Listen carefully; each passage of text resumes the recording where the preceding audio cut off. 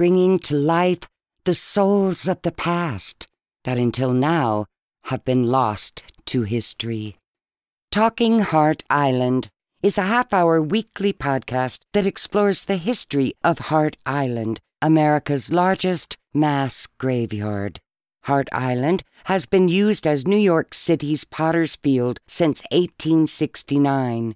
It is estimated there are over 1 million people buried there. Because of recent advances in DNA and fingerprint technology, the identities of some of these previously forgotten and anonymous people have been revealed. The results are truly shocking.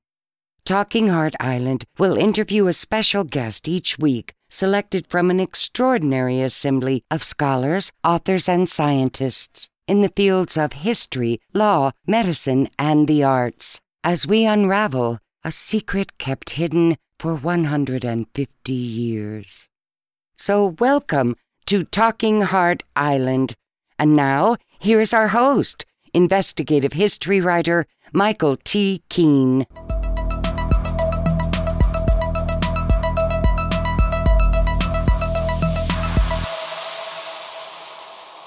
Thank you very much, Norma Jean. And this is Michael Keene, and we are Talking Hart Island. Today's episode is brought to us by Simply New York Marketplace and Gifts, located in the Seabreeze section of Rochester, New York, supporting New York's small businesses for over 10 years. Put your money where your mouth is. Support local. Shop simply. And the Wayne Historians Organization, which has created an online database of historic sites. And it can be found at waynehistorians.org. And one more quick thing before we begin. We've been asked, how can you listen to previous episodes of the Talking Hart Island podcast? And you may do so by simply logging on to our website, michaeltkeene.com. American film actress Sheila Terry was a true Hollywood starlet of the 1930s, appearing in, among other films, 3 with John Wayne, before she ended her life with an overdose of sleeping pills in 1947. Described as one of Hollywood's first glamour stars, her stunning good looks would eventually fade, as did her film roles. Although married 3 times and divorced, she was without family and friends to intervene. She died alone and penniless. So alone, she was buried on Hart Island. And I am extremely pleased to present our guest today, Larry Powell. He is a professor of sport communications at the University of Alabama at Birmingham. His research interests include political communications, film, and popular culture. His book, Becoming John Wayne, The Early Westerns of a Screen Icon, 1930 to 1939, will be the focus of our discussion, as well as the 3 films that Sheila Terry appeared in with Wayne. And good morning, Professor Powell. How are you? Doing very well. Thank you for having me. Well, good. The first thought that I had in preparing for our interview is what, if any, is the connection between political communications, film, and popular culture? Do they all merge somehow, or are they as separate as they appear to be? No, they all merge. Political communication, there are a lot of movies about politics, and there's usually a political undercurrent to even those that aren't obviously about politics. And politics and sports, particularly in terms of popular culture, they're both competitive contests. Politics is just football on a really big field, and you don't know the score until the game is over. Right. And especially, I suppose, from being a professor in the state of Alabama, football is really where it's at, right? Well, football is the main sport in Alabama. My Sure. personal favorite is baseball, but you got to be a heavy follower of football down here. Oh, you have to be, I would think. So I would think when you began to become interested in John Wayne's career, why did you choose the period between 1930 and 1939? Well, I used to be a full-time political consultant, and in the off season when we're not doing politics, I would do a lot of popular culture stuff. And I started doing online reviews of John Wayne movies during some of those times. And when I decided to do a book, I wanted to focus on the 1930s because that was the period of Wayne's career that was overlooked by biographers. That sometimes they would have a short chapter on it. Most of the time, the 1930s were covered in about 3 pages. And so there was not a lot of information available to readers about what was going on, during that time. And fortunately, most of those early movies by Wayne fell into the popular domain. They were so bad that nobody bothered to keep the copyright on them. And so they were easy to obtain copies of them to watch.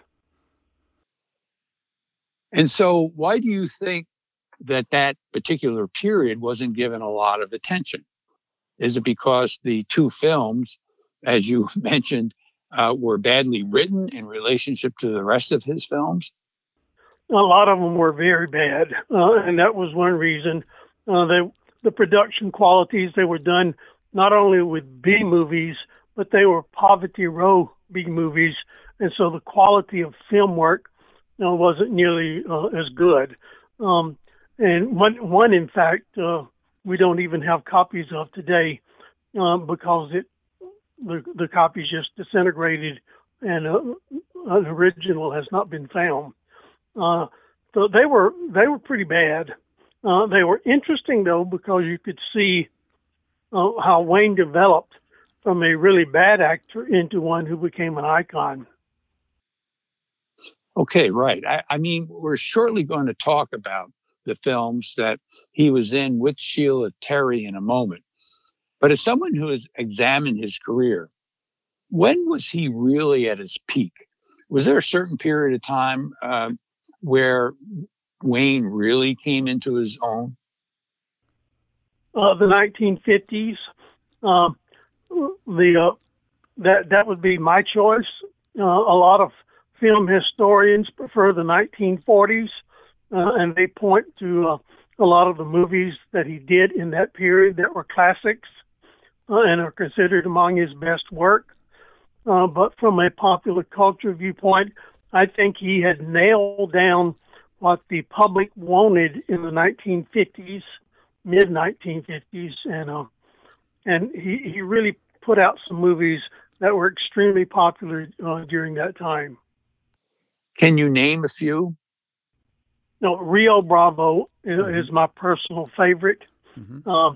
It was a Howard Hawks film in which his answer to High Noon. He didn't like High Noon. He thought it was un-American, and so they made Rio Bravo as his answer to what it should have been. And it was extremely popular. You also have Hondo, which was a Louis L'Amour novel, Louis L'Amour's first novel, converted into a film, which was also very exciting. Now, generally not considered one of his best, but it was one of Wayne's favorites. And then you have the follow-ups on Rio Bravo. They've remade Rio Bravo twice, once under the title El Dorado and once under the title Rio Lobo, with essentially the same plot. Right. The audiences ate them up. It's my understanding that John Wayne was once asked what was the secret of his acting style. And he gave a very, I thought, fascinating response. He said, "Speak slowly and don't say much." Is that kind of a way to I mean, his especially in the westerns, that his acting style was he was more of a presence, right? Physical presence. It was more of a presence. He owed that primarily to a supporting actor that he met during the 1930s by the name of Paul Fix. Fix appears in a number of his movies, and Fix taught him to be a presence. Fix is probably best known as on TV. He was the marshal in the Rifleman series, the town marshal there. Right. But he taught John Wayne how to act, and his ultimate thing, that, in addition to what you just said, was that acting was not about acting; it was about reacting, and learning how to respond to others. My wife is a big John Wayne fan, not so much for his westerns, but in fact, I believe one of her favorite movies of all time is the John Wayne movie, The Quiet Man, with Maureen O'Hara. Have you seen this movie? I have seen that. It is a very good movie. It's not my favorite simply because it's not a Western. Right. I do prefer Western movies to anything else, and given an equal opportunity, will often watch the Western version of something rather than the non-Western. Well, why is that? Why do you prefer Westerns? Well, I think as a kid, I grew up with cowboy heroes on TV, and I probably got them toward the end of their era. They disappeared from TV with only minor exceptions, from in the late 1960s, early 1970s, and I've missed them ever since. Right. So, in bringing Sheila Terry into the conversation, you and I communicated a few weeks back briefly, and we were talking about the 3 movies that she was in with Wayne, which, again, were in this early part of his career. And you made an interesting observation. You said that when you compared Sheila Terry's expertise in acting at that point, compared with John Wayne, she was much superior. Her skills were much greater than Wayne's. Yeah, she was the much better actor at that point in time. She had acting skills that he simply had not developed and didn't know anything about. She was good. He was below average at best. What can you tell me about the film? In fact, at the end of our interview, we're going to play a short audio clip from Neath the Arizona Skies. Now, I have to tell you, Professor Powell, I've seen this movie 3 times, and I still can't tell you what the plot is about. It's one of the most, convoluted plots that he had something to do with becoming the custodian of a Native American girl who inherited a fortune from her mother. And then there was this guy by the name of Sam Black who was trying to steal the money. And do you know the film? I know you know the film I'm talking about. Can you talk about that a little bit more? I know the film you're talking about. It is remarkably bad. And Let's they talk use about that bad. plot. Yeah, they used that plot actually twice. I forget the title of the other one during the 1930s, but he came to defense of not only a child but a Native American child, Right. And that emphasized his good guy side of his image they were trying to create. He still wasn't very good. Sheila Terry's role in it is relatively minor, even though she's the co-star. Right. It is truly a supporting role where she's there to keep the plot going and to have a female interest. And it's hard to follow that plot because they try to wrap it up in the end so everything works out. And I'm not sure they really succeeded. Okay, let's go back to the movie "Neath the Arizona Sky." There was one part in that movie, I still laugh at this, where John Wayne gets beat up by one of Sam Black's henchmen and is left unconscious, lying next to this river. In fact, he's so unconscious that the henchman figures that he would change his appearance by switching clothes with Wayne. So again, Wayne, this big guy, laying by the river, has his clothes taken off, and the henchman's clothes get put on John Wayne, who believes that that's the way he's going to be able to go underneath the radar screen. Well, a few minutes later, Sheila Terry shows up, and she sees Wayne lying there. She takes a little bit of water from the stream or from the river, dabs him on the cheeks, and wouldn't you know it, that he comes instantly alert. And they begin to have this conversation, which is what we're going to have on the audio clip. You know, when you see a photograph of Sheila Terry, maybe you'll know why he suddenly came to life. In fact, the publisher was so fascinated with her that her photograph is not only in the book, but it's on the back cover of the book. And, you know, which kind of leads me into this question for you. Sheila Terry was absolutely beautiful. And the research you've done in films, especially the issue that affected her, of female stars where their looks begin to fade, they found it very difficult to survive in Hollywood. Would you say that's true? Was true? Oh, very much so. There are only a few that were able to have careers that were that would go past a decade or more. And she was talented enough that if she had gotten enough notice in the B movies, she could have been an A-list talent. But she didn't get the notice fast enough. And by the time it did come, her beauty was starting to go a little bit. And there are so many beautiful women in Hollywood that they simply replaced her. Right.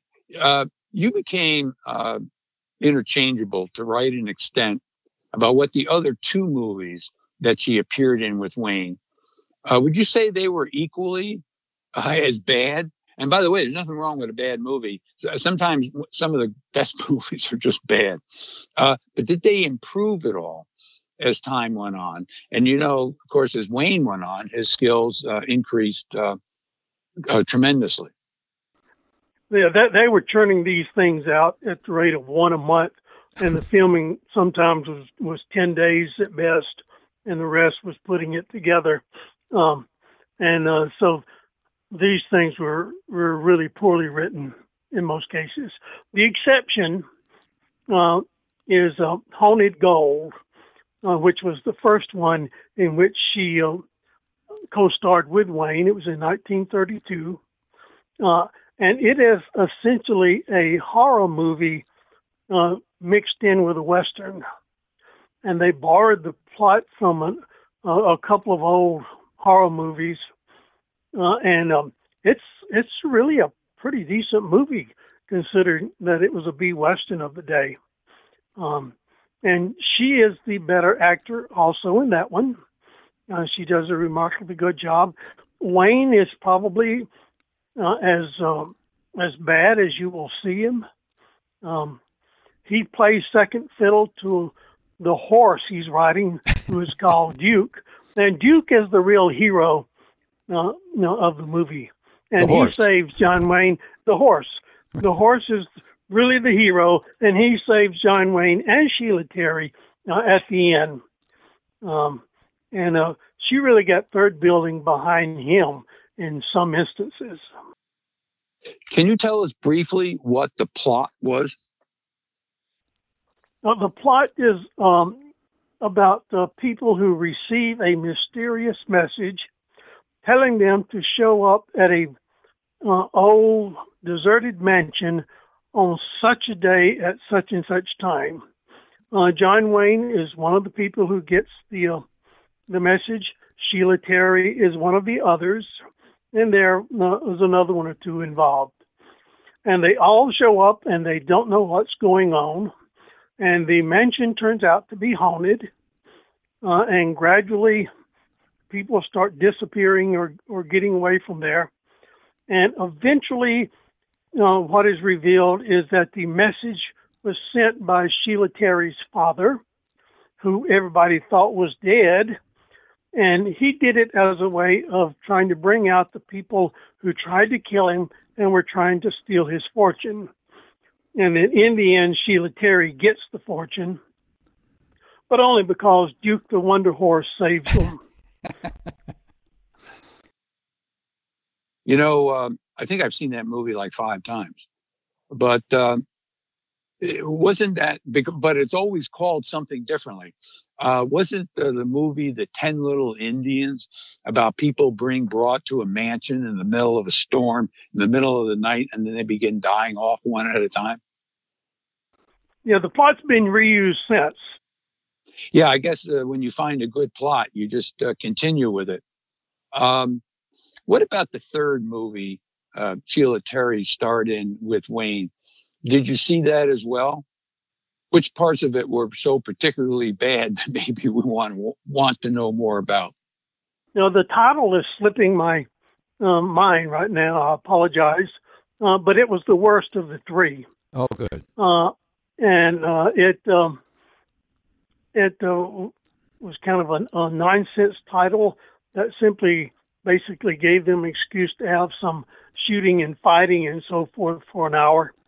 And Wayne is not much better. The only improvement that you see, it was done after 'Neath Arizona Skies, I believe. But the only improvement you see is that he's getting better at faking fighting.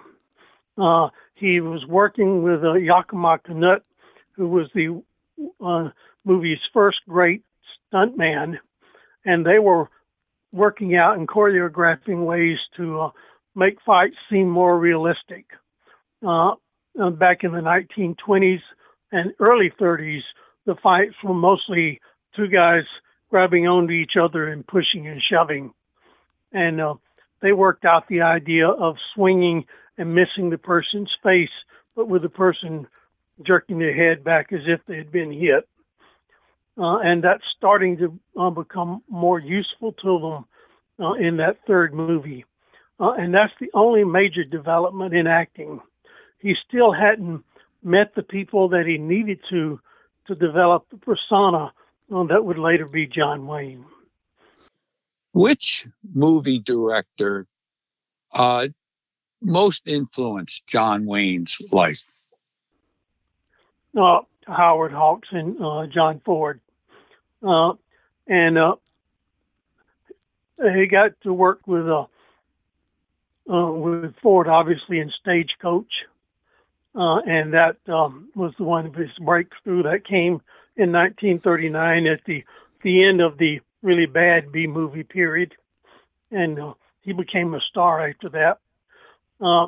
Howard Hawks is the one who worked with him in Red River and Rio Bravo. And they worked very well together. Ford is probably better known as the person who was had an influence on him and possibly may have, but Howard Hawks, as a director, wanted the audience to see the movie as if they were watching it in person. So Howard Hawks' film shots always replicated basically eye level. He didn't use many panoramic shots, didn't use many pedestal shots from above. And the only time he used a tilt shot was when he wanted the actor to either look up or look down. And he'd do a tilt up or a tilt down in that instance to see what was going on. And Ford had a major impact, but I think Hawks' impact on Wayne was underrated. Wayne was always intimidated by John Ford, right up until the end of Ford's life. But he wasn't intimidated by Hawks. And I think he gave, in some cases, better performances from Hawks. Fascinating. And of course, with Sheila Terry, All Those You Need were in those 3 films with John Wayne. He went on to, of course, have a spectacular movie career. I think she was in another, 30 or 40 films. And, normally during that kind of career, you would be remembered. Well, Wayne frequently made 7 or 8 a year, one time up to 10. Well, Professor Powell, I have to tell you, I found this to be a tremendous amount of fun. I'm glad that we had the opportunity to review Sheila Terry a little bit. She should be remembered. And also the information about John Wayne's career is just fantastic. So what we're going to do, we're going to say goodbye to you. But for the listening audience, I want them to hang in there for another minute. As following your departure, we're going to listen to about a 1-minute audio clip of Sheila Terry, John Wayne, appearing in the movie 'Neath the Arizona Sky. My pleasure.